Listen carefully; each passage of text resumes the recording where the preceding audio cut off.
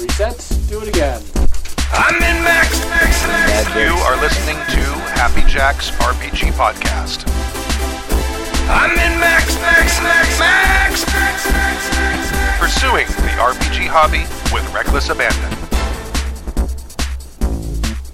Thank you for joining us for season 19, episode 13 of Happy Jack's RPG Podcast. My name is Stu. Nick. Edward. Heard a joke about a pizza. Never mind, too cheesy. Proby Tim. And two new guys. Hi. We just did like 30 minutes of the show, and I realized that our lag was terrible, so my backup recordings were gone, and I forgot to hit the record button on the machine, so we had no recording of any of it. Hi. Oh, but he's nerfing. We're gonna go through this real fast for those watching live. Do you want to do the blurbs again, or no? Or the brief who are we for people You know where to email us? happyjacksrpg@gmail.com.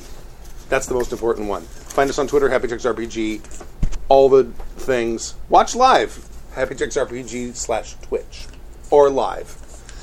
In this episode, Neil writes in about harsh realities of gritty games, and from Canada sends thoughts on pre-rolling perceptions and the 1983 World Scout Jamboree. Brad from Mid-Mo asks about minimizing prep in an online game. Harold from St. Louis, which might also be in Mid-Mo, sends us a gaming horror story, and Brian sends a horror story about himself's first email, and they missed everything about Human Centipede. They totally did. We had an awesome Human Centipede conversation. It got very meta.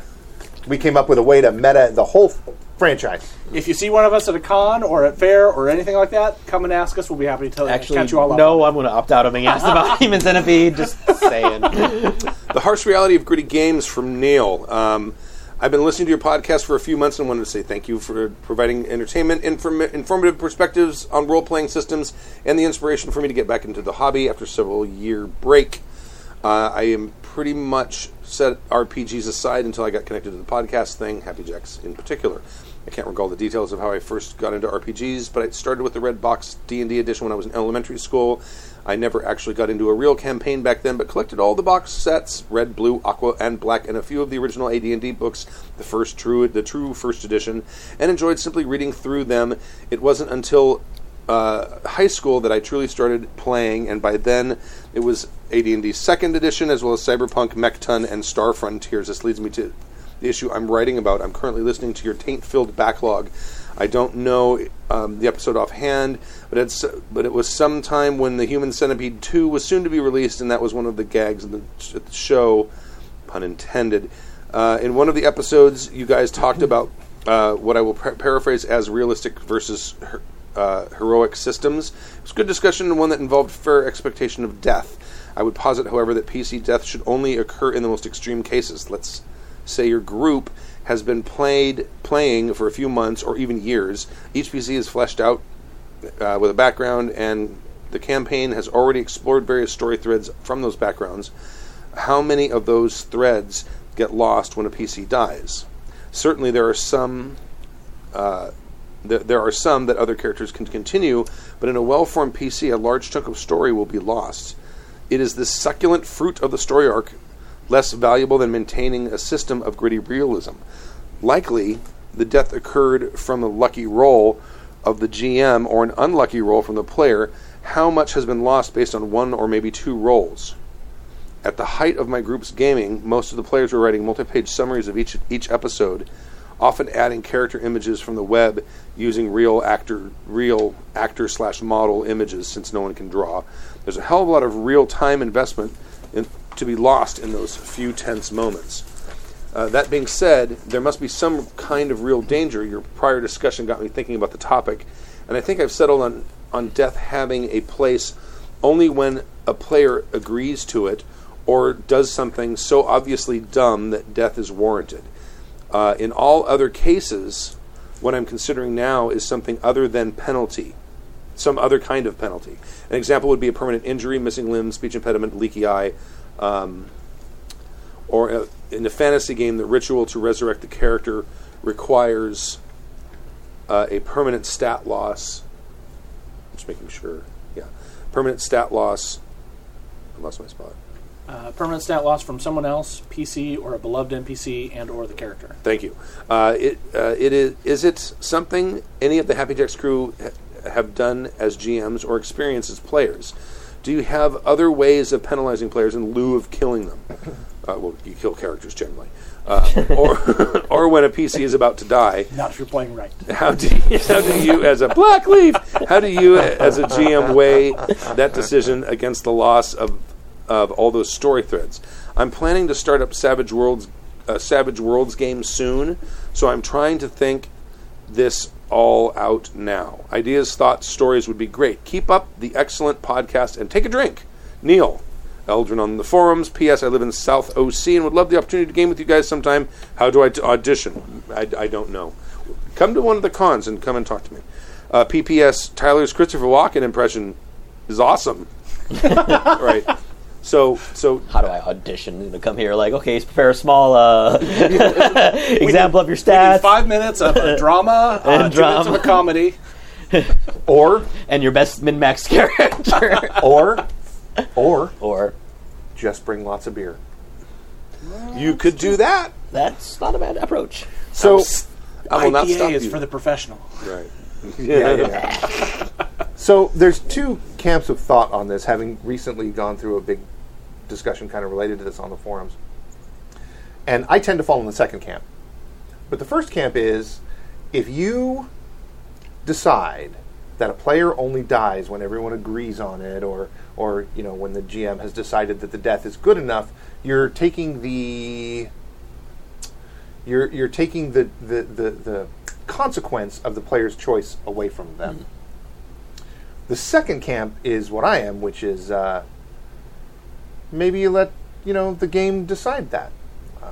I've been running a Agents of S.H.I.E.L.D. type game, and what I've done is when you get to 0 hit points, you're out of the fight. Mm-hmm.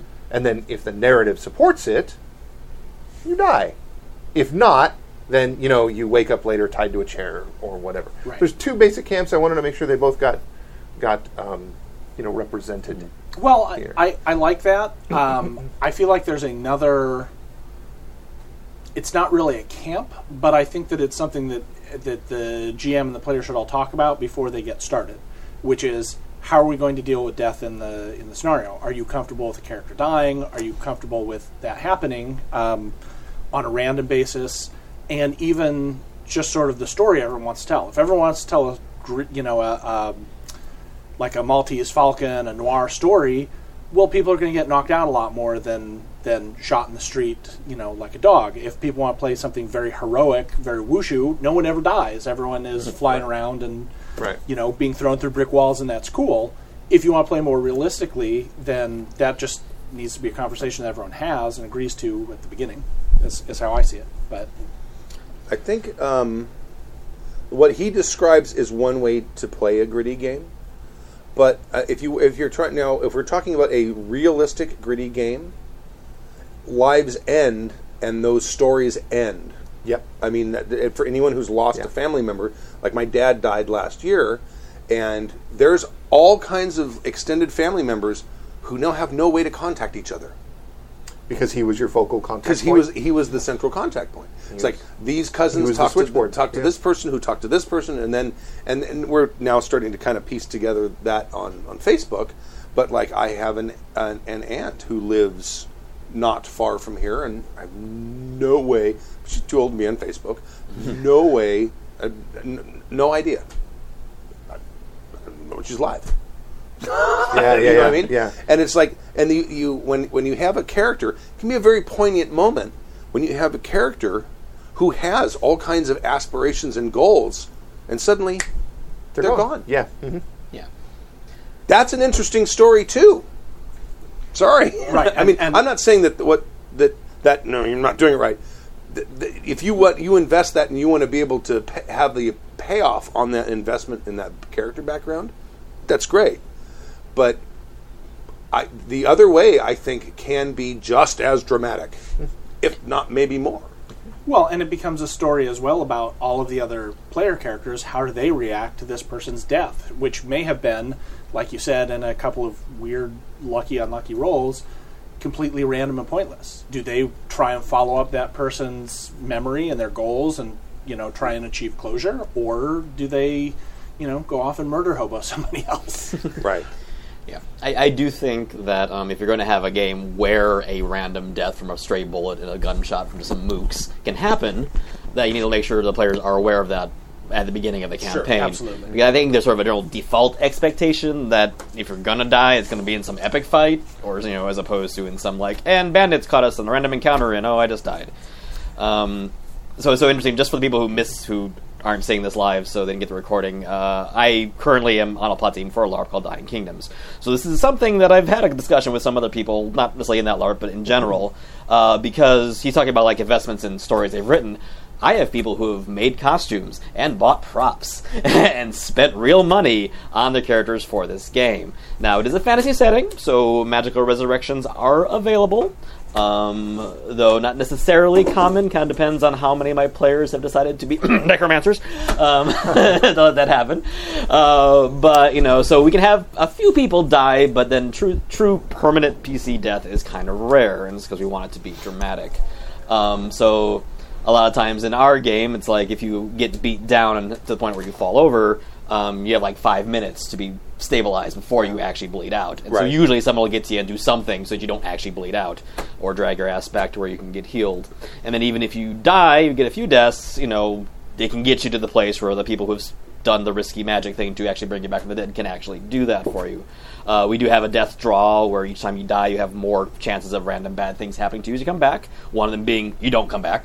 Right. That's kind of a bad thing. Mm-hmm. Yeah, so we have the death draws, but it's something that we talk about because you have to be careful, because some people want more risk, and I think the issue is that if you put resurrection as a talent in a game, no matter how rare or behind the hoops you have to jump through, someone will jump those hoops as fast as they can, and they will get there to where they are the reser.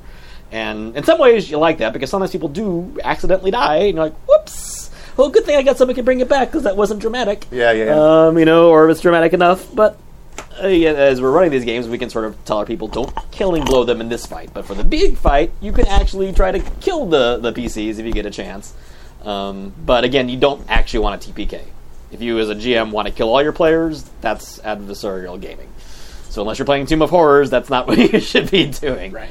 And then there is also or Call of Cthulhu. Or Call of Cthulhu. There are games where a TPK is not inevitable result, but a common result, and expected by everyone at the table. There's a game that I played a couple of rounds in called Paranoia, where literally you're granted six clones. Yes.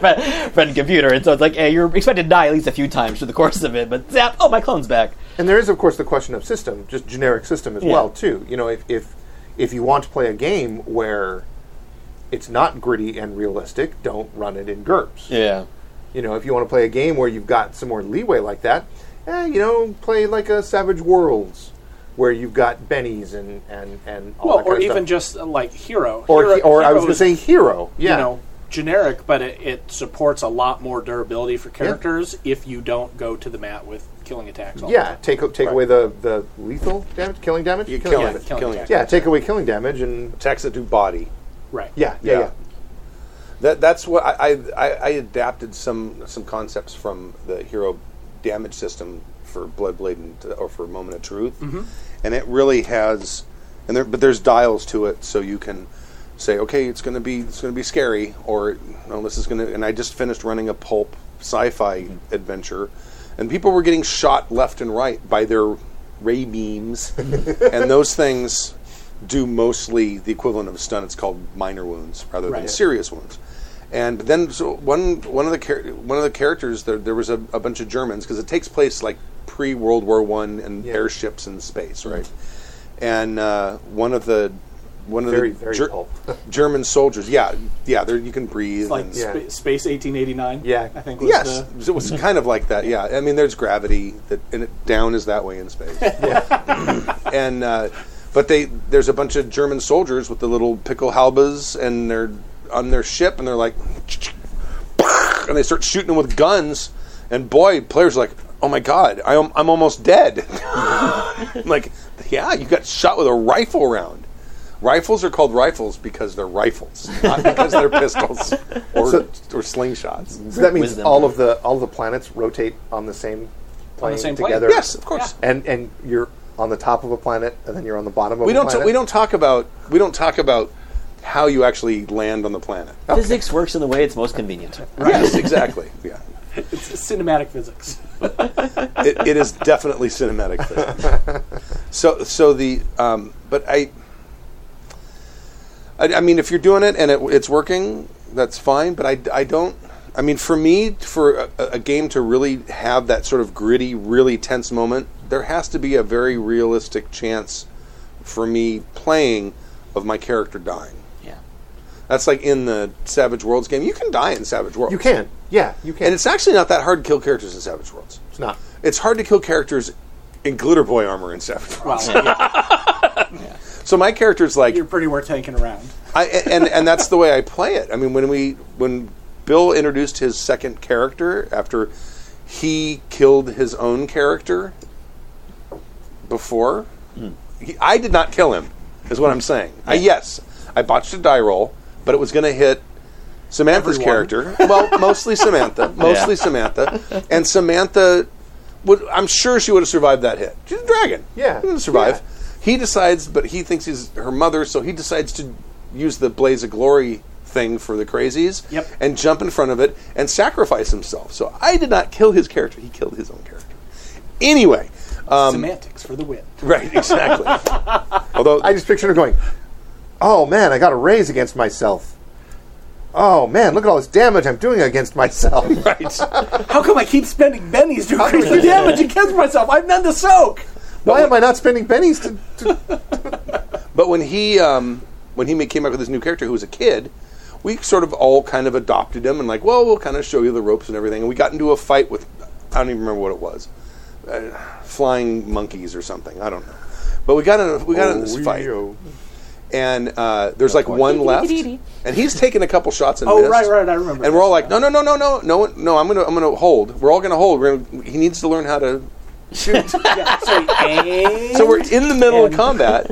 Say, no, aim now. And it's Look like down the side. It's like, no, I'm going to hold, and then Kimmy's no, I'll hold too. And we're like all going to wait and let him so he can get his shot off, so he can get his first flying monkey kill or whatever it was, and I think it was the Dog Boys actually. it might have been Dog Boys.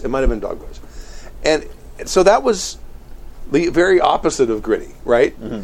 And that's fine, and that was a blast to do, but I don't have any real sense of danger. So it's like, okay, yeah, we're in combat, and there's someone shooting at us. I don't care. But that's okay. I'll just hold here and watch this guy shoot. We want to make sure that he learns. We got to learn the boy, right? Right. Adam's got to do some teaching. Right. So Now don't let him suffer, boy. if we had been playing that in GURPS, and the person shooting at us that we're not really exactly certain where they are is using a sniper rifle, Oh yeah. I'm not holding. No. I'm not even standing up in the middle of You're it. diving for cover behind the biggest rock you can Bet find. your ass I am. And then you're grabbing other rocks and pulling them over the Let me look. Yeah. over the top of yourself. See, that's what it would have been You're like. taking a hit to the inertial A little bit dampeners. this way. Perfect. All right. Sorry. A little back a little bit that A way. little bit. That's what happens when you gesticulate Perfect. too wildly All right. in the studio. Roar! I want to get them on drones that just hover in the exact same place. If you hit them, they go. Or they just stay focused. Right. But I think you got the point. That is kind of because you want, ideally, you want the players to feel their characters are going to die, to be scared of it. Yeah. But you don't actually want to kill them all. Right. And that's something with LARP that's a tricky balance sometimes, because they know they've got people who can bring them back from the dead. Some people won't take it as intensely than others. But so one trick as an option, either like options besides death, is like, well, what was their objective? Well, they just failed that objective. So maybe the character doesn't die, but maybe the kids they were protecting now does. Right. Or like, so like maybe have and we've used that a couple times in the game where it's like, because if the bad guy's goal is to kill us all, well, that's not going to happen. We're not going to let TPK happen. Right. But if you make their goal to do something else that's not involving my death, they don't have to kill me. They just got to get me out of the fight, and then they're going to do the thing that I was trying to stop. Right, And so that might exactly. be like have it be a story consequence that if you go down in the fight, well, guess what? That old lady who you were helping protect is now just squished, splat on the street. It's your fault. Right. You failed. You fail. Neil, what I would say here, like to use your specific examples, again, I would talk to everybody before you decide that you're going to do something like the permanent injury, because some people might prefer to just have a new character rather than have a character who's now missing an arm, like you said, or like an archer without an arm or something. right, or something like that. They might just want to go, no, just re-roll. That's fine. I can certainly say if everyone's on board with that, there's excellent opportunities for role play. Like, how does that individual who was an archer now deal with the fact that they have one arm? Do they learn to shoot with their foot? Yeah, exactly. Do they become one of those guys who sit down and use the foot bow thing, or do they maybe start buying up all their skills in guns and they go the what's the DC character Arsenal route? Oh, is it Arsenal? Yes, you're right. Speedy gets his arm Speedy cut off, clone or something like that. Yeah, and then he gets the. You're thinking Young Bionic Justice? or something? Yeah, something like Gotcha. that. I mean, maybe that's another route that they go.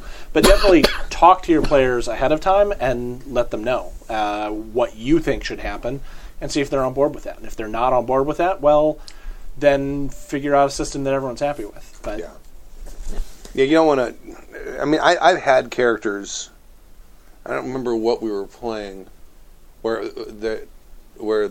someone had something happen to a character.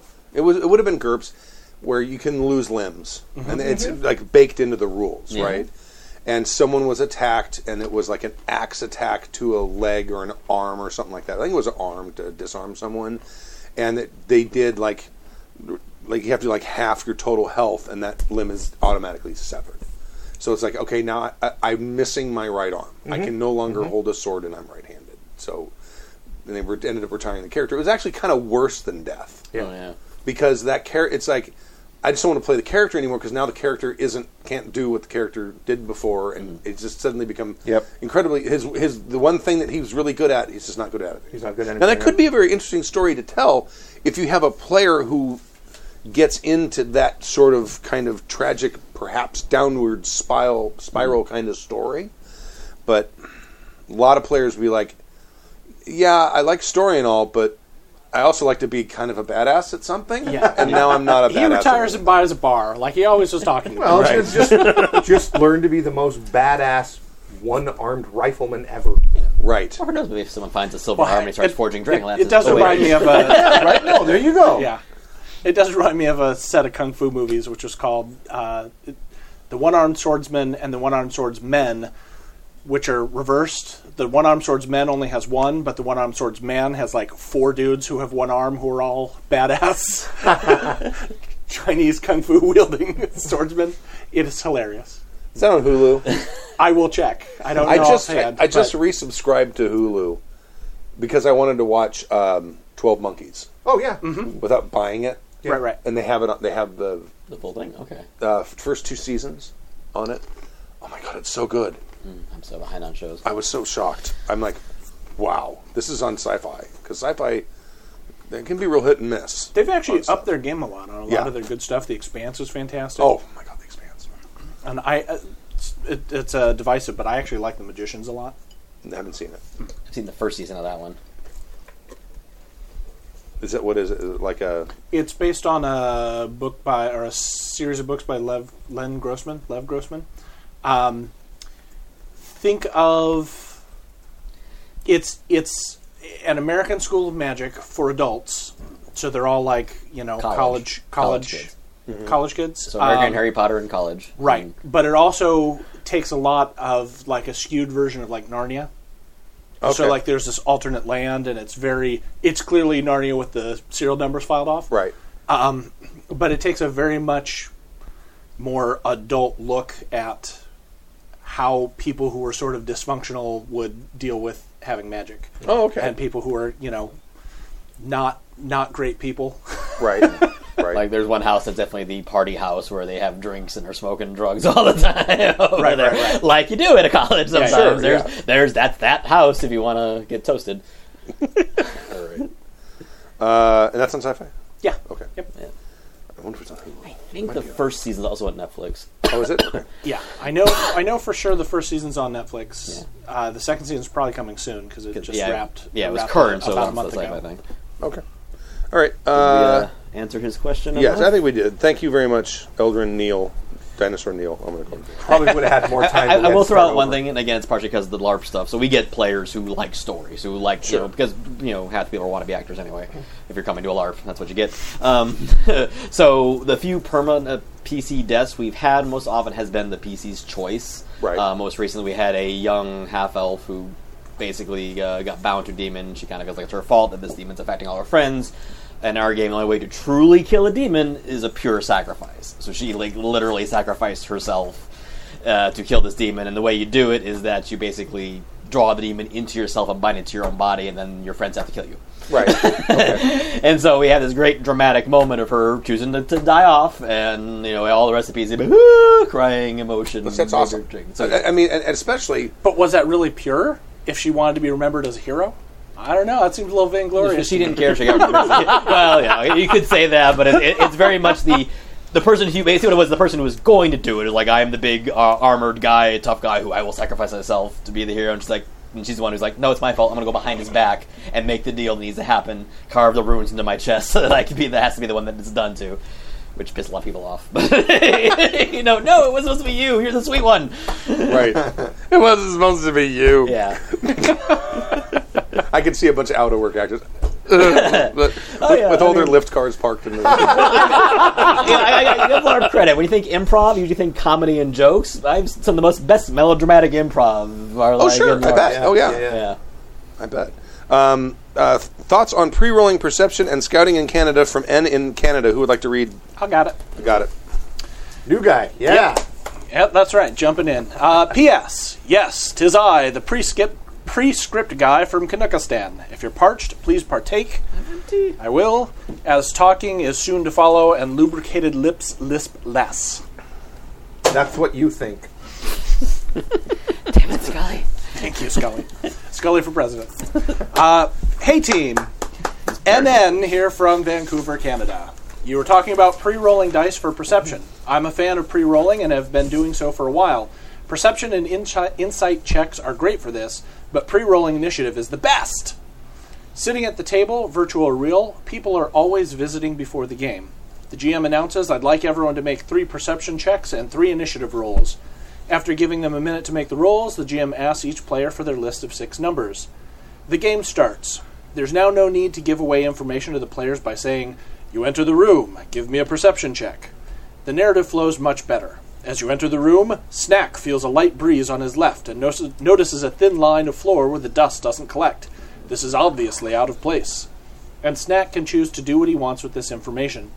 If you're more organized than I am, you can even have a note ready to hand anyone that makes the roll, or if several make it, give a note to the highest. Pre-rolled initiatives are even better for narrative flow.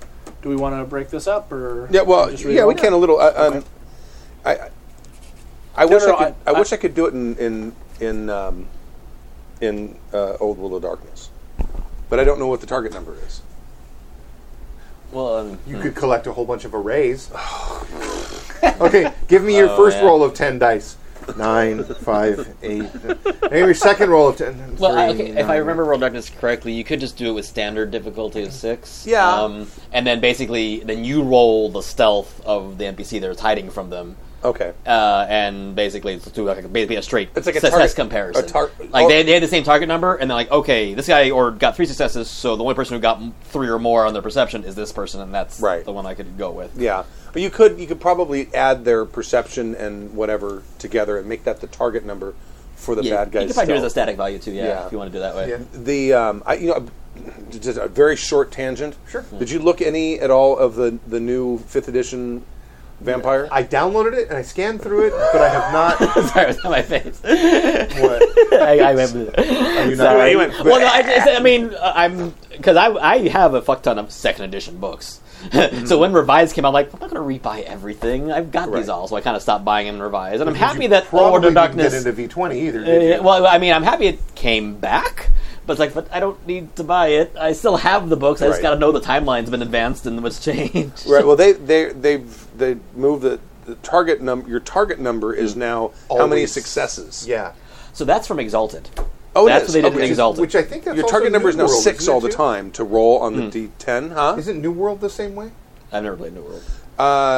Requiem, I think it's still just one success, but I think you add dice or subtract dice from your pool. I think. Yeah.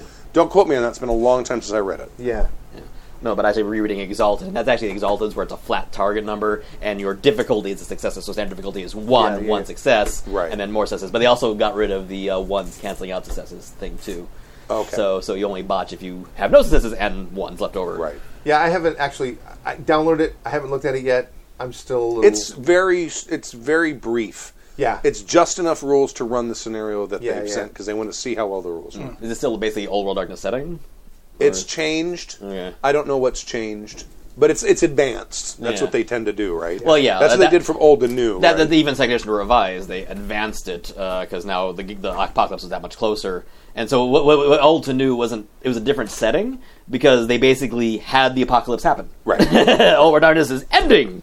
There's a Right. different setting that's similar. Buy some books. Right. But V20 was supposed to be, here's the vampire rules, settings up to you, there's no meta plot, Yeah. you can just do whatever. Because I do play Pillars, which is the Rachel Juddis thing, which is the same V20-ish LARP version.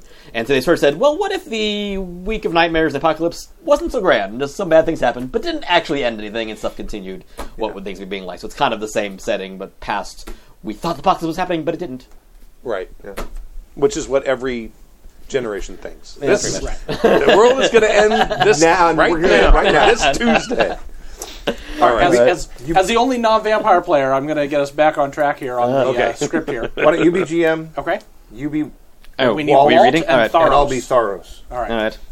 You're walking through the woods. Walt, a shiver runs up your spine. Let me as you just say, hear this is pre-rolling initiatives for better narrative flow. Yes. Yes. And scene.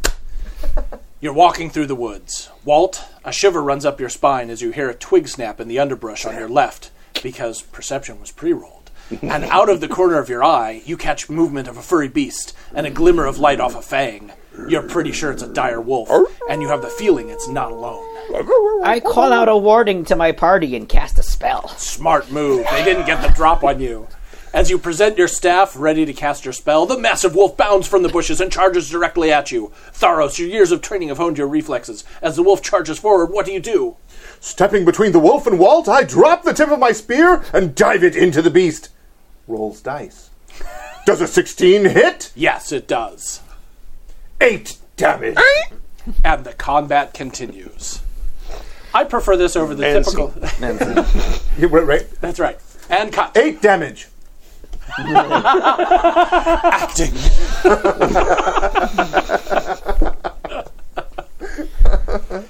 I prefer this over the typical system that breaks the flow of combat just as the excitement hits and asks everyone to do some math before battle.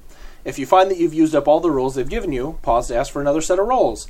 It's much faster this way than asking for a single number every time combat starts. I'm going to do that for an initiative in Vampire.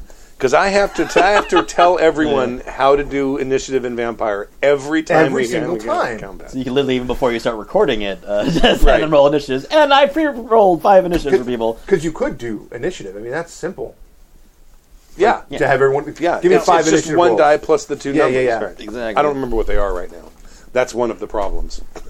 Reflexes. and Dex and Dex Wits. and Wits. Dex and Yeah, Wits. Dex and Dex and Wits plus 1d10. God, I remember these things. Okay. All right, are stage interactions. Intermission, cue drinking music, drink, music fades. I like the initiative thing. I really like the initiative thing. Because I that have a perception thing, too. I think about this all the time, right? I think about this all the time. Like, wow, the narrative would move so much quicker if, because I run classic D&D a lot. Just roll a shitload of D20s for me, give me the numbers, right? It would make things so much quicker. But then I also think about all the times when I've been, clustered around a table with my buddies, and we're playing, and we're involved in this combat, right? And everybody watches the dice rolls with such oh yeah. what's going to happen, right? Oh yeah. There's some drama there. Yeah. There's some drama in watching those dice hit the table, Yes. and see what you get. And so I'm really on the fence about it. I think it sounds so cool, but you guys know I'm a total dice guy as it is. Right. So I just think, I don't know, I'm totally on the fence. I'm actually with you. I'm of two minds of it. On the one hand, I can see how that could affect narrative. On the other hand, there is that moment of excitement, and there is the anticipation of who's going to go first, and I hope I roll high enough so that I can go and disarm him before he's able to use the orb of summoning. Yeah, exactly. Or if the cleric goes first, he's going to have to hold his action, or blah blah blah blah. Yeah. Actually, I think I lean more towards the actual dice rolling at the time, because it seems to me that the narrative control it feels too much to me like just telling that story. Like, if you're just going to play a narrative type game, that's great. I love Amber, Amber Diceless. Yeah. Who doesn't? She gets around. But Wow. as a callback, Nice pull. but not all my games need to be that. In some where initiative is wonky, like how would you do that in Savage Worlds with the cards? Right. How would you do that in Wild Talents, where you've got that one roll engine system? I'm wondering, and I think I saw something about an online game here, but I wonder if pre-rolling wouldn't be better for an online style game where you're playing like on Google Hangouts or Roll20 or something. You start the game, tell me your 10 D20 rolls or whatever, and then you get into the game. Yeah, set it up like a spreadsheet, and that way you can just click. Yeah. And I think that might be better. I'm not sure. I'm going to try it. You should try it. Darn it, I'm going to try it. All right. I have to say, though, when I was playing 5th edition D&D, and I had them go up against the Nomir Hedge Mage guy, and everyone's rolling initiative, and I rolled the D20 out onto the table, and it was like a 3, so he went last, and he was dead before he got his turn. That was I am Nomir Hedge. Right? Yeah. Yeah. He was killed after like 2 characters went. Yeah. And then oh, man. All right. He wasn't a hedge mage, he was a speed bump. Yes, he was. He was. And all of his hirelings and henchmen who were there with him are like, uh-oh. And they just ran. Because they're like, we're here to protect him, and we failed. And so he done be dead. Right. So. Because that's why you don't just have one big bad. Yeah. You have all of his people with him that kind of protect him when they just bypassed all of them. Anyway, I'm sorry. All right. So everyone get into the Wayback Machine. The year was 19... Thanks. Jinx. The year was 1983. I was 15 years old, and I had been an active participant in our local scouting organization for about 10 years. We'd camped out in winter with only a single match and a tarp to keep us warm.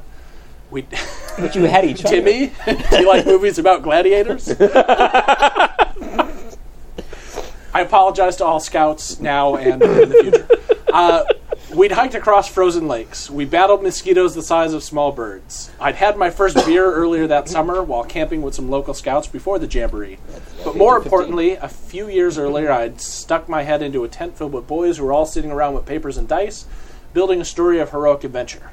Yes, D&D, ghost stories, and 14,999 other scouts, all gathered in the mountains for fun and adventure. The showers were terrible, the bathrooms had no privacy, we were burned by the sun, snowed on, rained on, and then burned by the sun again, and that was just day one. Oh, what a glorious time it was. Day trip to Banff, another day at the Calgary Stampede. Songs to sing, stories to tell, and memories made. We gathered our maple syrup and invited as many scouts as we could manage to join us for a pancake breakfast, then surprised them when they found out they were dining with Lord Robert Baden-Powell. Should we know who this is? We're all looking at Stu for is scout this knowledge. the king of Sweden or whatever? No, it was? Lord Baden-Powell was the founder of the scouting movement, and this must be a descendant. Okay. Okay. Because, I mean, he died in the Yeah, I was going to say, Scott's been around for, ever. He died in the teens of the 20s, yeah. He fought in the Boer Wars. That's how old he was. Hey, you don't know. Maybe En's a vampire. Maybe it was the actual Could be. Lord. Dun, dun, You never know. dun. Twist. Was it nighttime? Wait, he did say he was That's burned by right. the sun. That surprised them when he we was found they alive were then. dining He with was Lord alive Robert Baden-Powell, which is at night. You dine at night. Ah. I wonder if he never drank Maybe. wine. Try the wine. I still have friends from my old scout troop, as well as some traded badges and languages that I can't read. I don't know what Scouts is like today, but back then it was a great way to introduce a kid to just enough freedom to get into trouble, but not so much trouble that he couldn't get out of it. I'm glad that other gamers had the fun in such experiences too.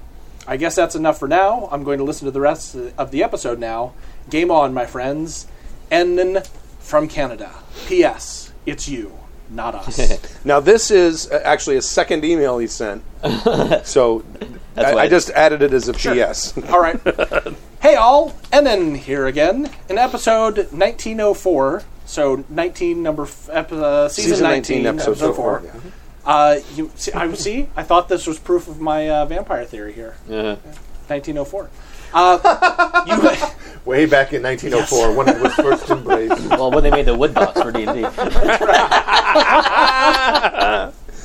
Yeah, lined in silk and linen.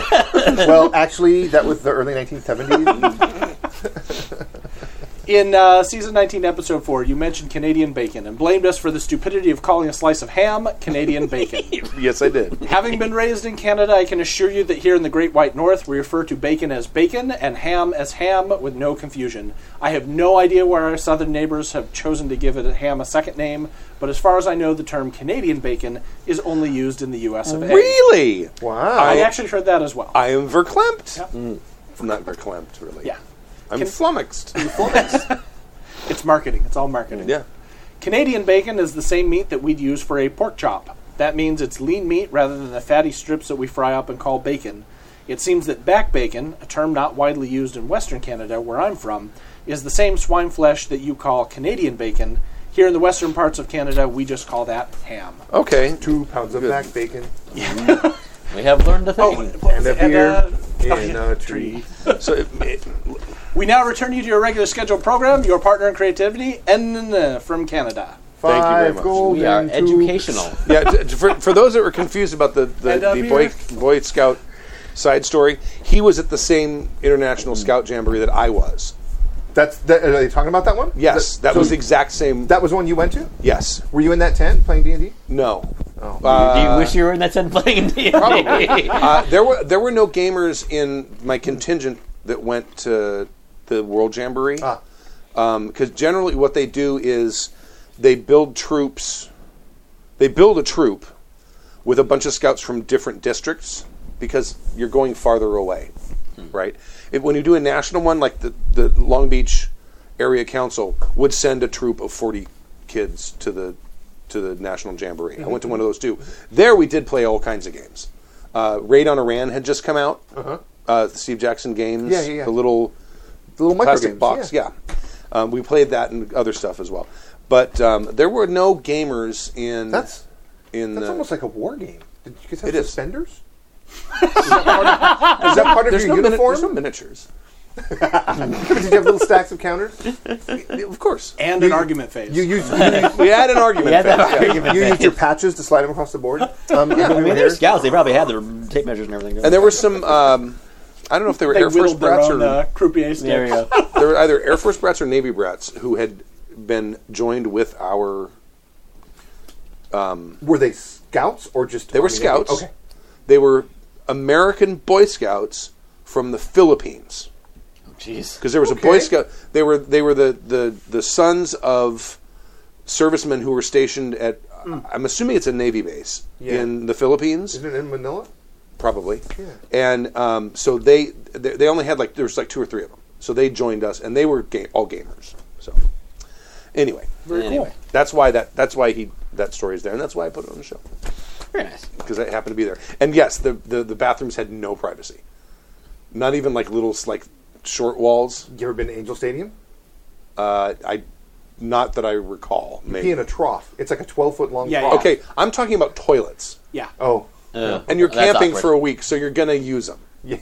No holding your poop for a week. So it wasn't even like the ones that have walls but no door. There was no walls, Literally just no door. walls, it was like a nothing. prison. Well, it was like There's a like prison 4 cell. toilets sitting right next to each other. It was a tent. And there were They like pit toilets? 8 toilets. Yeah, there were pits. Okay. Yeah, That's fine. and literally they built and Pits cut and planks. holes in these things. And 1, 2, 3, 4, So 5, it's like 6, not 7, even 8. separate solids, it's just one long board with holes you put your ass Right. on. Whew. You know, I probably would have held my shit a whole week if I was in that. Everyone tried. Everyone No tried. one succeeded. Yeah. I can get one just go squat in the fucking No one woods used for them day that. one, Thursday, but by day 3, Thursday, Friday, everyone's sitting there going, And the thing is, you're screwing yourself over if you wait too long because they got foul. Oh. Because they're not cleaning them out. And there's like They dug a pit, they built this substructure, And when you all leave, they're just going to bury it. and they're going to put a bulldozer and boom, done. Oh, wow. Big Oh, old that's- slit that's- trench, yeah. Yeah, I think I just go to shit in the woods. At that point, right. I'm going to go make sure there's no poison oak up there. Just That's a bit vital. Right. And there was all kinds of Flies? shenanigans involved with the showers. You think? Because many scouts... 15,000 boys. Oh, no. running around. No. Most nations have co-ed scouting. Oh, no. Oh, no. So all kinds of shenanigans were happening, mostly with American and Canadian scouts because we weren't co-ed, but there's all the European scouts were, except England, and so there's like, and they would set it. This is now the boys' shower. This is now the girls' shower, and it was a chain link fence around this big area, and there's a bunch of pipes coming across, and there's showers. Well, you're in an area with elevation. So you can go climb up a hill With your scout binoculars. and they were routinely trying all kinds of things to move stuff around and do all kinds of things so they could maintain some level of privacy. But Wow. by God, you got probably half the people there.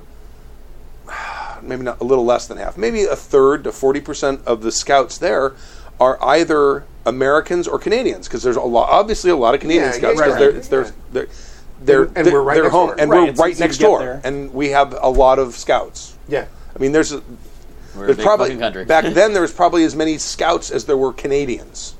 Seriously, I mean, it very well might be because you're talking hundreds of millions versus Yeah. Sure. tens of millions. So yeah, and we wanted. I don't say we because I never thought of this myself. They were never French. Right? No, there were French ones too. Yeah, oui. See that oui. Yeah. See what I did there? Yeah, it was quite. Yes, I did. It was. Stu's just upset because he didn't get his perv badge that year. I did not get my perv badge that year. But a lot of people tried. A lot of people tried. How many were successful? I have no idea. But they would get in trouble. Oh, sure. Yeah. Okay, give me the camera. I don't have a camera. Dude, we saw you up there. Well, this is back in the Polaroid days, so I've been like, Yeah, exactly. Pretty shake, honest. shake, shake. Or to film it. There you go. Right? Wait, hold on. Wait, put the powder in the thing. But it was probably flash cubes, right? Yeah. Oh yeah, I think those so. are flash cubes, cubes. yeah. There were- 110 film cartridges? There were Yep. there were cameras with built-in flashes by that point. Vivitar had made one. I think. Yeah, it was probably like the 110 ones that looked like Yes. the Yeah. 1980 cell phones that came out. right. Exactly. Right. All right. Minimizing prep in an online game from Brad from There we go, Midmo. clockwise then. Sure. Take it, new guy. New God, guy. it feels good to say that. I mean, you're just having a good time. So, minimizing prep in an online game. Brad from Mid-Mo. Greetings, Stu, and the Happy Jacks crew. I stumbled upon the podcast about 6 months ago while reading through the Angry GM's archive, and he mentioned being a guest. And come to find out, a divisive one at that. Angry GM? No. Never. Since then, I've been a regular listener and have cherry-picked my way through the backlog. That said, here is my first email. Slacker. Congratulations. Well played. Well played. Here's the quick rundown. I recently returned to the hobby with the group I used to play the D20 Star Wars game with in high school. We are spread across the country, so we started playing a game on Roll20 run by my friend. On the back of this, and after listening to the podcast, I decided to get back behind the screen. Now, I used to run All right. games in high school and early college, but it's been about 5 years. He's not that old. So I assembled a group, one from my high school group that hadn't played since our half-assed games in those days, one newbie, and one veteran player I know from my local bar, and we have gotten off to a bit of a sloppy start. Part of this, I am sure, is the rust of time caused by my not running a game in a while. Part is having some inexperienced players, but I feel like the part that is causing me the most problems is playing away from a physical table. I've never been one to do a whole lot of prep with maps and such. I usually just have an idea of what encounters may or may not happen, and let my players do what they do. But doing work on the fly seems tedious at best in an online game. If I need a map for, let's say, a combat, and I don't already have it prepped, the game sidelines for 10 plus minutes while I sort through the Roll20 toolkit to draw something up. After that delay, it can feel like my players aren't really in the game anymore. We are 2 sessions in, and I am really excited about the world I have built and the story structure that I want my players to explore, but I'm just not sure how to do this without upping a bunch of prep that may or may not even get used. I'm fine with that at a real table game, because I can map on the fly when the unexpected happens, but it seems to be a hindrance in this case. So I guess the question is, how can I maximize my prep in an online game without forcing my players into rails and making them use my prepped material if they want to explore something new? Love the podcast. It's a great way to eat up a chunk of my time as I drive around the great state of Missouri a few times a week for work. I promise to make my way out to Strategicon. Yes. Spelling. Woo! Don't worry about spelling, and maybe even run a game sometime. Drink a beer and pot away. The best spread from mid-Missouri, we now have confirmed. P.S. Have Angry on again sometime. It's nice to listen to him keep Stork in check. Excellent. To you, Brad. Yes. To you, Brad. So here's what I found out about running games online. And I'm going to point at the camera as I do this. Gesticulate wildly again. If you I should put my hand right here. if you play an online game using Roll20, I found that the players expect there to be things put on that screen. But if you play it on, say, Google Hangouts, you don't have that same expectation. Everyone kind of falls back onto a more theater of the mind type thing because they don't have a big empty map, empty grid staring them in the face. If you're going to play Roll20, I think you really do need to spend some time getting your maps together and stuff like that, even if you don't use them. And you said yourself that Roll20 has a big catalog of stuff you can do. You got to go through it, though. Yeah, but spend those 10 minutes, a half hour before the game starts, just to flip up a couple of maps that you think they might use. If they don't use them, no big deal. But you can do that quickly. The other thing you can do in Roll20, and I've done this before, is they do have drawing tools. So you can real quickly just like go, here's the room, and this squiggle over here, that's a bed, and this round thing over here, that's a fire pit. That's what I've done. Yeah. Because it does give you that. It's not ideal, but it gets the idea across really, really quick. And you're not going to draw any better on one of these. Yeah. I'm pointing down to our... We have The a grid map on the table. The battle map, yeah. Yeah, same thing. It's pretty much the same thing. You just take your mouse, and I can never make like anything remotely resembling what it's a supposed to be. Square or a rectangle or any sort of shape with actual 90-degree angles when I'm using my mouse. But you can draw. You're like, it's a room, and over, like I said, over here is this, and over here is that. You might want to look at that. But I would really recommend, if you're going to use Roll20, to spend a couple minutes just getting some maps together or learning those drawing tools well enough so that you can just sketch something out really quick on screen the same way you would do it on a battle map. Now, I have to admit, I haven't played anything on Roll20. I've downloaded, get their emails and everything, but I've never jumped into a game.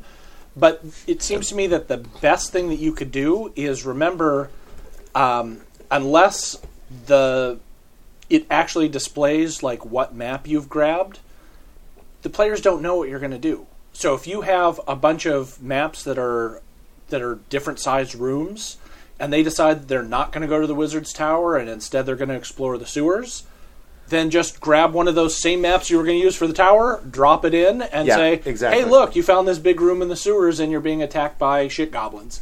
Like, they don't know that you didn't have that planned ahead of time. Exactly. There's very little difference between a dungeon corridor, a sewer, and a back alley. Yeah. I think you nailed it. I was going to say, like, have some generic maps, but probably even simpler is, like, make your maps for what you're going to do, but don't put the names on them. Yeah. Right. Exactly. Here's a room, here's a hall, here's a thing, and if they go some other direction, fine, that room's now there, and just drop them in. I will say it might depend a little bit what system you're using, whether how critical a map is, because if it's... I mean, I've never actually played 4th, but, 3.5, you definitely had to have the maps of, for flanking and all that weird 4th crap. definitely had to have it. 5th, you can forgo Actually, it. 4th you don't if you make just a really easy adjustment, which I've done on the fly as well. Yeah. Everything that says spaces, tell your players that one space equals 5 feet.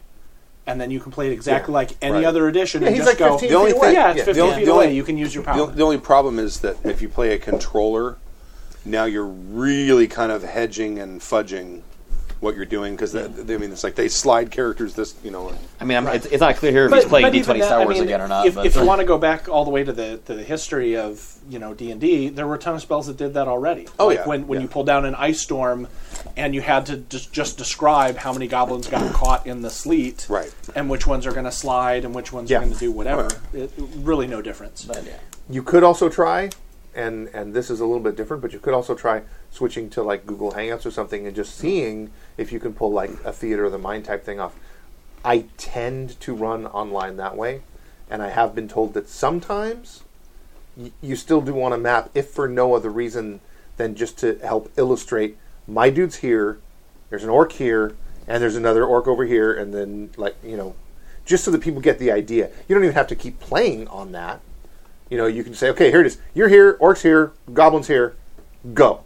Now, can you replace an image for your camera on Google Hangouts? You can share your screen. Okay, well, you can probably... And that's what I've done. In a real pinch, you can do something like that. What I do during the vampire game, during the fight that just started, I sat with a piece of paper and I kind of drew out a little map about that big. Mm-hmm. And I said, this is kind of what the situation is like. Yeah. You guys are over here, these guys are over here, and there's, guards here. Yeah. I'm like, oh, okay, all right. And then everyone got it. And we didn't need to... A huge map, but you can give like a little telestration. Yeah, exactly. Like that's a bit system-based, because some system you can... Vampires are good for more Theater of the Mind stuff, yeah, because they're not that precise, whereas, again, like you get fourth or third, where it's a little more like, okay, how many steps can I take? And the grid helps. And which bad guys can I put in this box for my spell effect? Exactly. The other thing, again, is, it might be like... because we talk about having generic things, like a generic hallway or corridor or alley, you could probably Theater of the Mind that as you describe, and only really prep a map if something where you need a map. Because I almost never do maps in the ones I've run. Mind you, I don't run systems where maps are as critical. But in the last table I did run, it was like, okay, you guys are assaulting sort of a little compound. I have no idea how you're going to do it. Because I'm definitely one of those things where it's like, I'm going to present the problem, I ain't going to tell you how to solve it. You guys solve it for me. But I say, you know something? I need a map. So I did write a quick little just...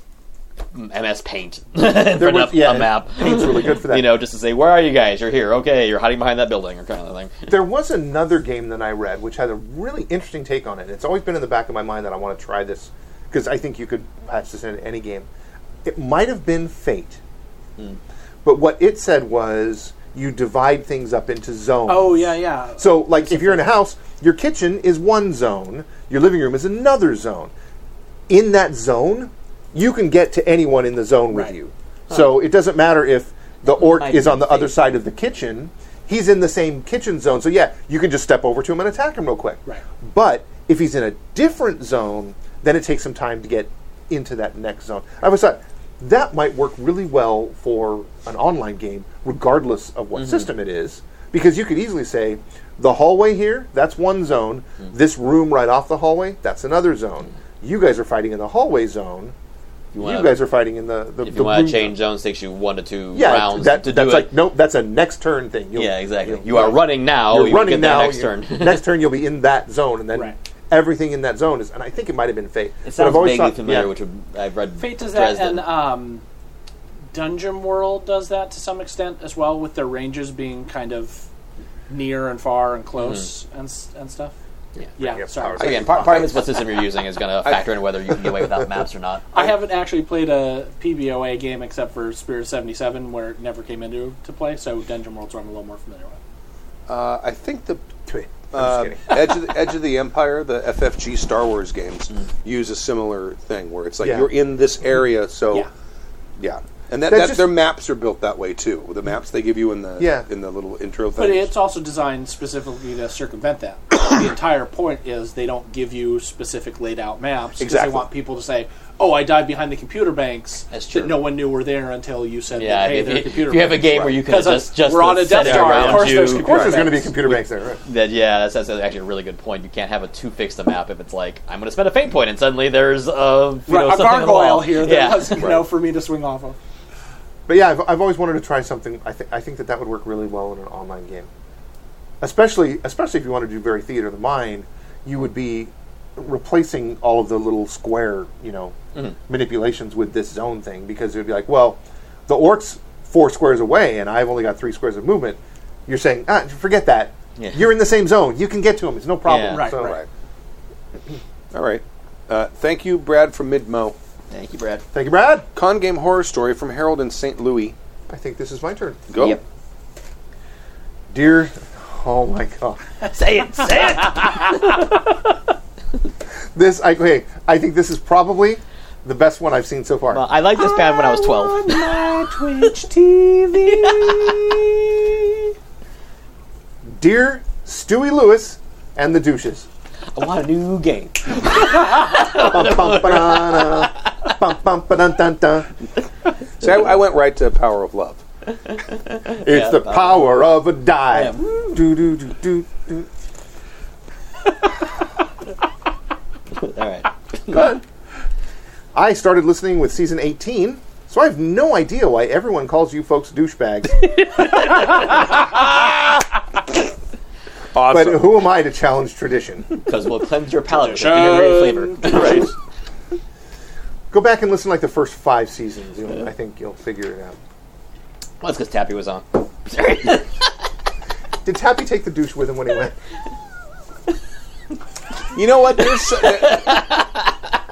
I believe, I know, Love you, don't Tappy. quote me, but both Tappy and Stork claim that they were the first to use the term douchebag on the show to describe someone. We can verify that. I mean, There's a recording I've of been it. through that backlog. I don't want to dive through it again. I'm not Just going to go saying. back. That's not the it's not important enough to me to go back. I and tell you listen. what, by the next Tomorrow Legion, I will go back and listen to the Okay. first, You the are first 5 a brave episodes. man. wow. Because it shows up really soon, so Right. I'll Okay. get it. Okay. I hear you like gaming horror stories. Yeah. I'm fortunate that most of my gaming took place with an awesome group of friends. Con games are another story, and one in particular stands out. All right. The game was Ashen Stars, a sci-fi game using the Gumshoe system. I chose to play our ship's tactical officer. My character sheet had a variety of skills related to space combat, which sounded really cool. Spoiler, none of those skills were ever used in the course of the game. This made the character really dull to play, but at least I learned something from it. Lesson number 1. For one-shot games, give the character skills they can use. We've talked about that. If you actually do want to go back into the backlog, we talk about that many times. When we start talking about making con game characters. Yeah. The real horror to this game, however, was the captain. It should have been a warning sign when the player sat down immediately and asked to play the captain. As the game began, it became clear that he would be a problem. He interrupted and talked over the other players constantly. If the GM tried to directly address another player, the captain would even cut off the GM to badger him for information. You might be wondering why we put up with this and didn't tell him to shut his trap. Perhaps his temerity. My glasses messed up. Perhaps his temerity threw us off, or the awkwardness of gaming with strangers cowed us. Lesson number 2. Your gaming time is too precious to let jerks ruin it. Damn Like, this straight. deserves a story. Let's repeat that line because that is really good. Lesson number 2. Your gaming time is too precious to let jerks ruin it. Right. It's not an easy lesson to learn as you might think, but it's very important. That's true. Now, our crew had been sent to investigate a space station that had suddenly gone quiet. We arrived to find it on complete lockdown. According to the station commander, someone tried to get a harmful organism past the filters, which Tribbles. triggered the lockdown. Tribbles. I was like, wait a minute, that's not how you pronounce filters. Coincidentally, their They do long... give us something, Mr. Proby. They give us love. I had to get an obscure reference in there somewhere. Coincidentally, their long-range comms were also down. A normal crew might have boarded at this point to investigate the station. Not us. The captain proceeded to spend the first hour of our 4-hour session trying to solve the mystery at hand from the comfort of our own ship, while the rest of us drummed our fingers. Once we finally went on board, we found that the sensors were triggered by deadly plant creatures that had taken over most of the station and killed a good number of people. And I hate when Bush goes bad. Me too. The security officer and I were actually given something to do. We were sent down to engineering to get the power core cleaned out. This meant combat. The captain, having no combat skills, was content to let us actually do something. The GM had emphasized to us just how deadly these creatures were, so when several charged right at us, we began firing. GM, roll to hit. I miss. Well, roll again. I miss again. So what happens? Security officer, why don't you roll? Lesson 3. Don't ask players to roll if you can't allow them to fail. Don't design scenarios that require success or the story has to stop. Yeah, exactly. Because your randomizers will fail you. It's so It's just bad. the way it's going to work. Eventually, the party learned that everything that had happened was the result of a gangster attempting to smuggle biological weapons through the station. We found a vial of fake weapon. A vial of fake weapon. We found A vial of fake I've weapon. read the a sentence fake correctly. weapon. It doesn't seem like fake weapons should go in vials. It's a very small weapon. Chemical Biological weapon, I Or suppose. bioweapon. A fake Yeah. bioweapon. Oh, okay. It's a I'm fake. thinking- It's a bioweapon. It's a yeah. fake How do I of the fit my bioweapon. AK in a little vial? This is why It's I'm fake still- syphilis. This is why I'm still probing. It's fake syphilis. It's the little cricket. Yeah, that's right. Wee little dairy. We found a vial of fake weapon, and it became clear how we were supposed to end this. Open it in front of the gangster, and his resulting horror would be proof that he knew it was dangerous and thus responsible for smuggling it on board. We tried to talk through said solution, but the captain once again shouted us down and took the lead. He marched us into the gangster's quarters and declared with unfathomable coincidence, "We Or know..." confidence. What's that? Or confidence. Or confidence? What did I say? Coincidence. Did I? Yep. I need my glasses checked, man. And declared with unflappable... Shit. Unflappable. Unfathomable. What? Declared with unflappable coincidence... Confidence.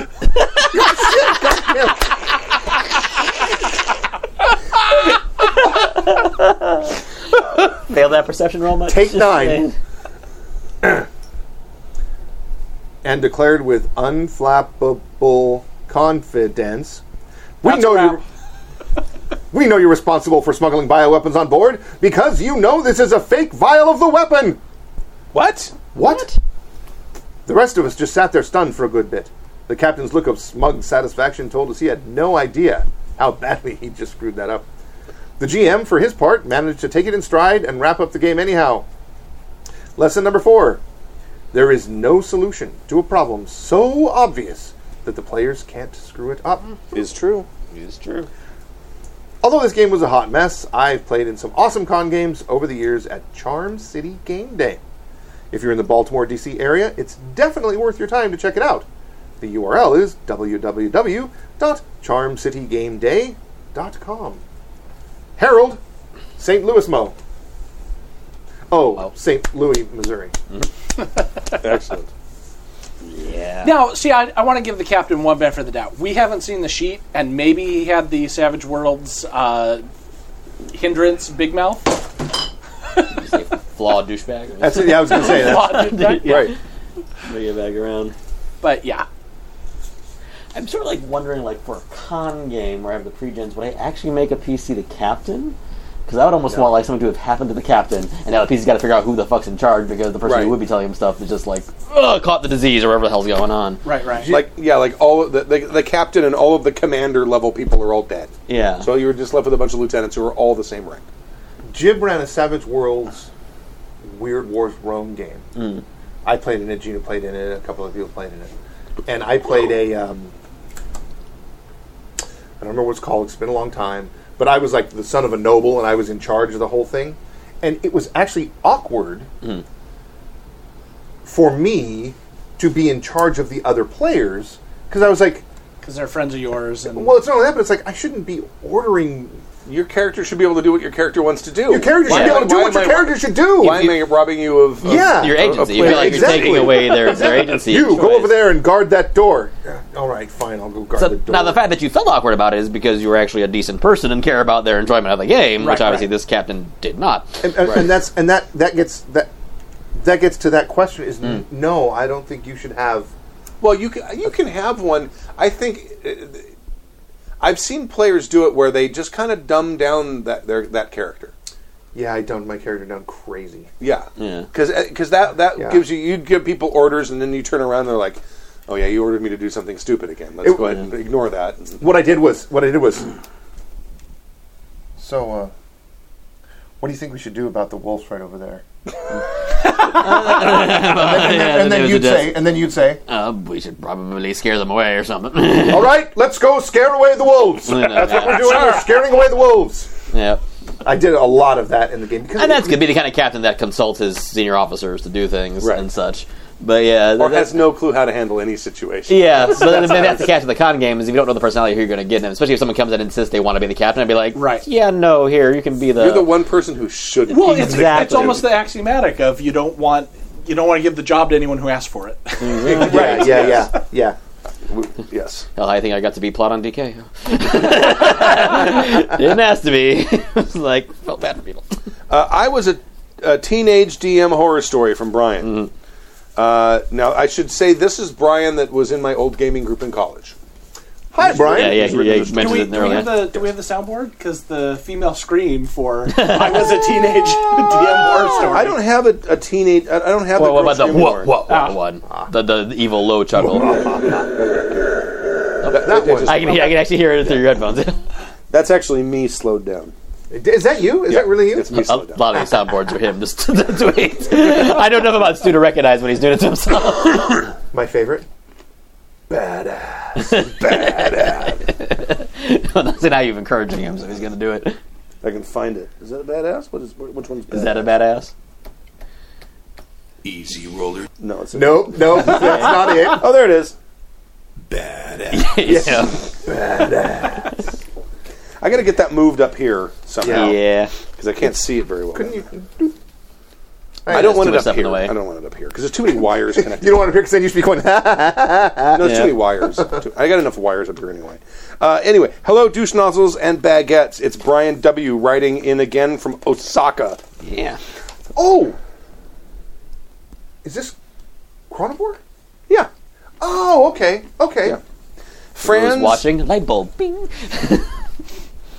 Franz and the Undead Worm, spelled W-Y-R-M. Yeah. Stu and Bill may have been on hand for this GURPS game, Like we put it in the script. Yeah. as a few of them were run in my apartment in the Bonnie Doon area of Santa Cruz Mountains, and this is back in the days when road trips for RPGs seemed rational. Have Google Chats. In that apartment, Bill became infamous for being able to turn any cave description into something truly lurid, for which we still treasure him. Stu is still famous for his patience and the uncontrollable lust of chocolate-covered espresso beans. I ate a quarter pound Oh, Jesus my. Christ. chocolate-covered espresso beans, and I was up until like 3:30 or 4 o'clock in the morning. And I don't know if the story's in here, but Brian's like, I mean- wow, Stu is really wired. I can't even focus on anything. I hear him say it, but I don't realize. He says, "Watch this." He comes up behind me and goes, "Boo!" and he screams and like sort of like touches the sides of my ribs, and I jump like a foot and a half in the air. I can't imagine that was very good on the old digestive tract either. Tract. Don't recall it being a problem. Okay. It probably just shit all out really fast. Well, yeah, that's I don't think it was a issue. really Probably because of all the crap we were eating, Oh. because we're gaming. Countered each other. gamers don't have the best diets. No. No. Hey, bowel movements, discussions on Happy Jacks. Back to Human Centipede. Anyway, the group was And it goes full circle. the group was fighting. Feed her. The group was fighting the most massive monsters my setting had to offer, a worm. Essentially, I actually stole this for, I don't remember what game it was for, but I stole this for something once. The worm is essentially a horde of zombies version of a rat king. It's in Culminating- Eldamy. Oh, is it Eldamy? Okay. That's right, yeah. Pulsating, many-limbed lump of stench and death. So it's like a giant worm of Of zombies put together? Corpses, yes. Yeah. A mound kinda of flesh. awesome. Yeah. One of the characters, Franz, had been grappled by the worm and was stuffed into its Did he maw pump it up? and was in the process of being unwillingly incorporated into the beast. He was able to make occasional rolls versus health to avoid ambient damage and take slurps of fetid air to avoid suffocating, but was unable to make the strength checks needed to wrestle his way through gristle and decaying organs, back out of the worm's mouth. In essence, he was unable to take regular action during the duration of the battle. The player was a real champ about it, resisting communication with other players, never whining about being his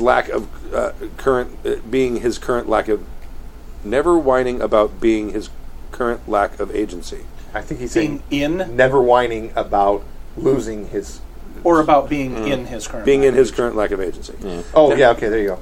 Now, Franz is an unusual critter, a bad-tempered little person who may or may not have non-human blood, who had previously gained a quirk that he was fascinated with gore and disgusting things. Here, he had been trapped in a viscous, oozing sack of death for about 2 hours of game time. Silently, the player waited. When the worm was finally defeated, Franz was hurt but conscious, and he was able to fight his way out once the worm was no longer animated. As GM, I said, Franz carves his way out from the side and says, "That was awesome!" Franz's player was understandably livid. He noticed the same in-character opportunity and patiently waited for nearly 2 hours to say the line, but then I, as GM, put words into his character's mouth. I'd taken his moment away from him. He'd turned bright red and screamed, "You fucker!" I may have given him some espresso beans. He lobbed something at my head, but the impact may have driven the object type from my memory. I still feel bad about it. The Happy Jacks RPG podcast is surely my favorite podcast. It's fun to listen to you guys chat and revel in excellent games and pretty good beers. If I'm ever able to sit in, I'll bring a couple decent IPAs for the crew to enjoy. Take care. See you on the forums. Brian. P.S. Fuck this PS rule.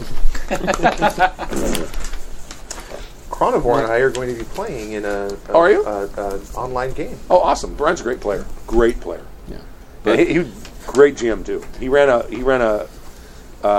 It was a post-apocalyptic game where we made ourselves as characters. In fact, this fantasy world is a continuation of that beginning. Okay. And we started out as ourselves and woke up, and there had been like some sort of bomb test out in the middle of the California desert, and it had repeated over and over again, and basically caused the dead to rise and obliterated almost everyone. Not almost everyone.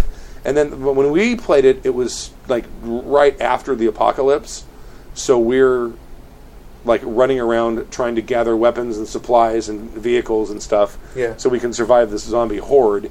And then at some point we realize that these bombs have some sort of, or we get into a situation where we can't avoid one of these things. And let's try to get to the very center of it. Maybe if we get to the center of it, it won't affect us as much, like the eye of a storm. Yeah. And we did, and it transported us, and he had planned all this out. It had transported us like 1,000 years into the future, where the post-apocalyptic world becomes this fantasy world. Oh, yeah. That's cool. So, That's pretty cool. It was very fun. I ended up being a earth mage. I tried to do a fantasy world like that, oddly enough, in GURPS. Like that once before, where it was so far after a post-apocalyptic game that like any bit of like today tech, even though it didn't work, was probably rusted, they were considered relics. Right. And the coolest part was magic was not powered by mana, it was powered by radiation. So if you failed your spellcasting roll, you'd take radiation burns. Awesome. Oh, cool. I thought that was kind of cool. That's kind of cool. Bill had made a character for it because he was not in the original game, and he made a character who carried a giant two-handed mace called Violation, and it was actually a street meter. A stream. Because someone had cut it off at the end, so it's basically that big, like, 3-inch pipe. Yeah. With a big, lumpy head, and it said Violation. Violation. Nice. That's pretty awesome. That's awesome. It was a very fun game. So we'll say sort of a very simple thing, but he touches on it like an amateur GM. Don't put words in your players' mouths. Exactly. Be careful of situations where you dictate their feelings or their actions. It's, Yeah. sort of a common sense rule, but sometimes you need to say it. You forget sometimes. You get caught up in things. Yeah. Try not to. Try not to. Everyone knows. All right. Well, thank you, Brian, for the email. And that's Yay. it. Thank you, That's all. Brian. That was it. 5 emails this time. Five. Is there anything else? We got Strategicon coming up September 1st, 2nd, 3rd, and 4th. Yep. I booked my room. Booked your room. I scheduled the show for Saturday. Okay. I have not scheduled games yet. He was mentioning that we didn't schedule it last time. Oops. He was mentioning the I thought schedule what? Kimmy Missing was- some objects in the sense. Kimmy, schedule the game at the Sure. last GameCon? Yeah. I thought I may have told Kimmy to do that. She probably didn't. Or she Schedule may- the show? Yeah. Because we schedule it as an event. Right. I mean, we could just call them and say, but do Yeah. that so they know we need the space. Yeah. So we'll be there. I will be running something. I don't know what yet. I may run a Moment of Truth game, maybe a Blood, Blade, and Tusk thing. Because people seem to be really like that setting. Setting sounds concept, so. awesome. Oh yeah, it's And I was thinking about maybe running another vampire thing, like doing like a 4-person vampire game that Well, that'd has be some sort of like what I did with Rogue One, that have something that may or may not affect what happens further in the game. So, I don't know. We'll see. Do you have anything? Are you going to run anything? I'm going to run a Swords and Wizardry Dragonlance game. Okay. Cool. okay. Well, you mentioned Strategicon. Dying Kingdoms doesn't go to all the Strategicons, but we will actually be the September one. Okay. So we do more tabletop days on the Saturday, but Sundays are usually our court game. Yeah. And so we'll have like some cast characters to play if you want to come check it out. I remember hearing, I think it was on the last one of the podcasts where they were talking about how sometimes the LARPs at the Strategicon aren't film feels accessible. And I can sort of see where that's coming from because, like with our game, a lot of the people are playing their characters they've been playing for years in our game, and so it's like, oh, we want people to come try it out, but we'll have cast characters for you. But like, you know, if you want to give it a chance. They're going to have a LARP 101 Yeah, this year. At this That's true. next con. I think Mike Leader might be doing it. Actually, no, it is. Yeah. So that's made for beginners because they don't want people just like you said. Yeah. You've got a whole bunch of people. They all know each other. They know their characters, and there's have all kinds of interactions. And then you bring the new guy in. Yeah, and, exactly. and no one wants to be the prick who's like interrupting stuff that people are expecting to happen. You know, Yeah, even yeah. if that's not what would happen, you just don't want to be that guy. Oh, it can be intimidating.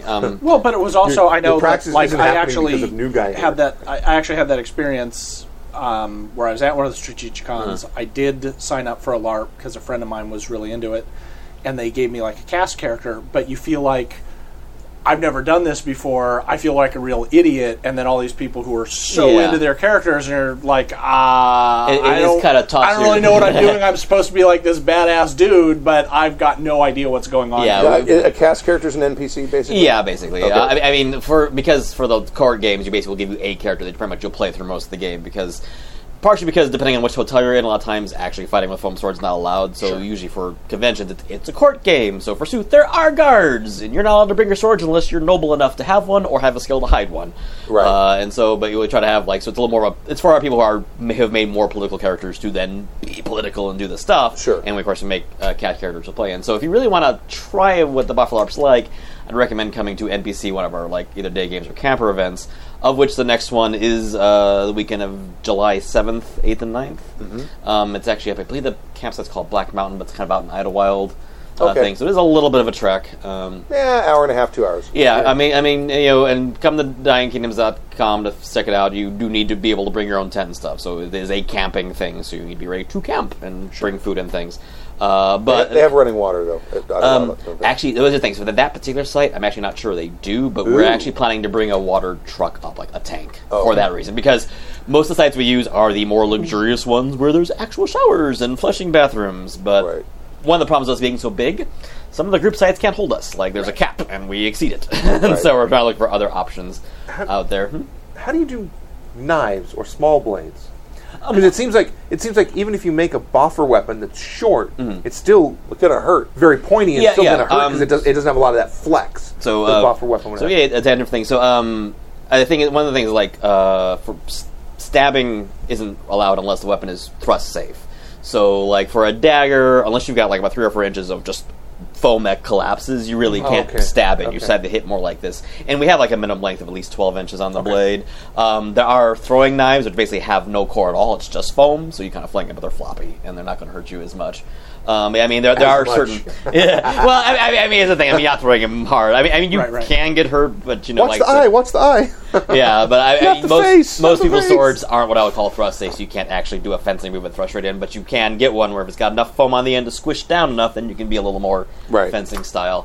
That's kind of the safety check, and we have NPC weapons. So if you want to check it out in like a camp, a camper's a good way to come. You don't have to come for the whole camp or two. You can just come out on Saturday if you want to make the trek up. And that way, if you play that, it means you'll be the monsters we fight. You might be like characters in the village they're going to be defending. We might toss a roll or two. Maybe we'll give you a bigger roll. Maybe you're playing a number of small rolls.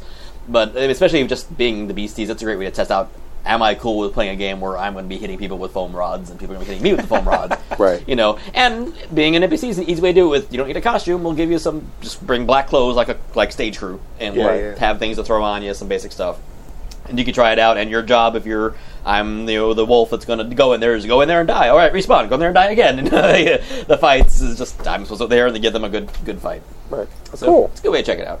Excellent. And we're one of many LARPs in Southern California because, yes, we have a plethora of people who have theater experience and love playing these things. Yeah. And a lot of Lyft drivers, too. Drivers, too, yeah. Yeah, it's funny because I went and had a colonoscopy, which is exciting. When you turn 50, you get to do that. You're not 50 yet, are you? No. I got a couple years left still. Yeah, it's Something to look forward to, Did you Tim. buy you dinner first, or was it? No. I wasn't even completely out. I was only partially out. So, but I took Lyft there and back. But the Lyft driver there was a actor who's... Oh, yeah. And you could tell he totally had the right look for an actor, and he looked like he hadn't eaten in 6 weeks. A nice guy. He's been surviving on top ramen for a while. Yeah. And parched from all the but on the way back, this is the first time I've had a Lyft driver that was a woman. Really? That's pretty rare if you think about it. Yeah, Especially, yeah. I mean, when most people use it, it's going to be at night. They go out drinking or something, and so suddenly you get a bunch of drunk guys in the car with this woman who's by herself. Yeah. It's a scary thing, right? Yeah, totally. Yeah. But And how messed up is that that's a scary thing? I know. Well, but it is. Yeah. But she basically doesn't do like after a certain time at night because that's when all the drunk people come out. And then and she said the thing that I've always found true, which is if you're the one sober person in a group of drunk people are really annoying. Oh, they are. Oh my God, they really are. She was very funny. But anyway, I don't know why I brought that up. Oh, because of the actor thing. Yeah. Yes. I've had Actors. 4 or 5. I've only taken Lyft maybe 6 times total, and I think 4 of them have been actors. It's the new waiter, Yeah. at least here. Yeah. Right. Well, yeah. I mean, not knowing people who actually are SAG actors, I mean, they spend a lot of their time not actually on set trying to get jobs. So they're Right. at home networking, going online, doing their resumes and all that fun stuff. So, yeah, they're available to go lifting. It's that's a tough. That is a tough thing to tough. get into because It there's a lot of totally is, people who yeah. want to do it. Yeah. Oh, yeah. And people are coming from all over the world to do it here. Yep. All right. Yep. That's why I'm a computer programmer. Yes, I have a thing. No, in high school I was a big theater guy, and I thought I'm going to do theater. I will be an actor for all of my life. And then I was like, wait a minute here. I don't look like Tom Cruise. I look more like Pee Wee Herman, and that role's already filled. The world only needs one. That's right. Yeah. It only needs one Steve Only Buscemi. needs one. So maybe I should rethink this. Right. I'm a computer programmer soon. All right. Should I call it? It. Sounds good. This is chat room. Is any questions or something we didn't answer? No. No. I heard Will was in the Twitch chat. He was. I don't know if you think he said much though. Not that I've seen. Thank you for joining us for season 19, episode 13 of Happy Jacks RPG Podcast. My name is Stu.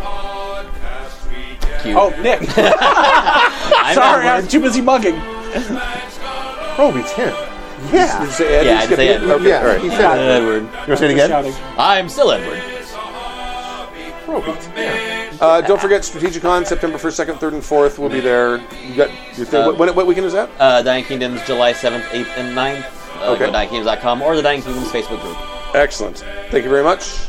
We'll leave you with a song. Thanks, chat room. Dungeons and Dragons,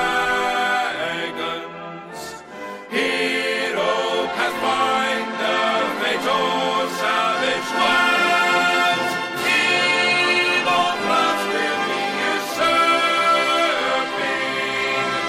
though we could do with less burping. Happy Jack's podcast will be doing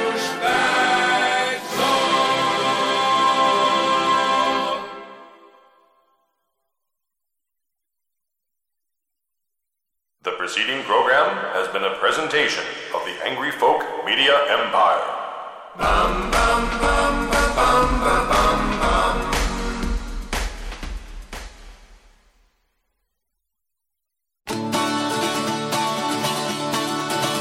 Oh, whiskey, you're the devil, you're leading me astray. Over hills and mountains into America.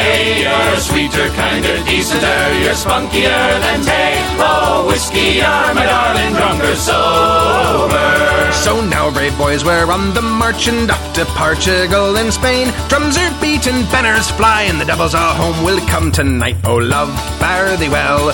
With me to the idle-doodle-dum-a-da, me to the idle-doodle-dum-a-da. Me rakes fall to the laddie, oh, there's whiskey in the jar. Oh, whiskey, you're the devil, you're leading me astray. Over hills and mountains into America. You're sweeter, kinder, decenter, you're spunkier than Tay. Oh, whiskey, you're my darling, drunk or sober. Well, the French are fighting boldly, men are dying hot and coldly. Give every man his flask of powder, his firelock on his shoulder. Oh, love, fare thee well.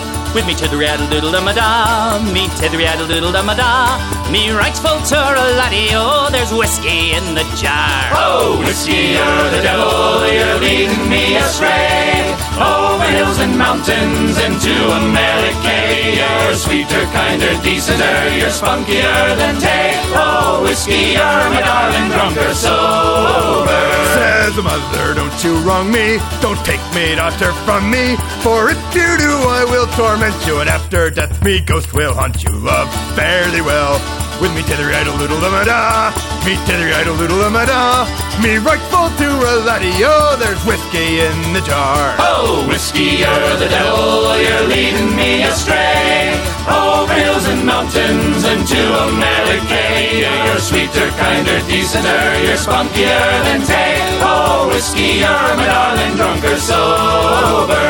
Oh, whiskey, you're the devil, you're leading me astray. Over hills and mountains into America. You're sweeter, kinder, decenter, you're spunkier than Tay. Oh, whiskey, you're my darling, drunk or sober.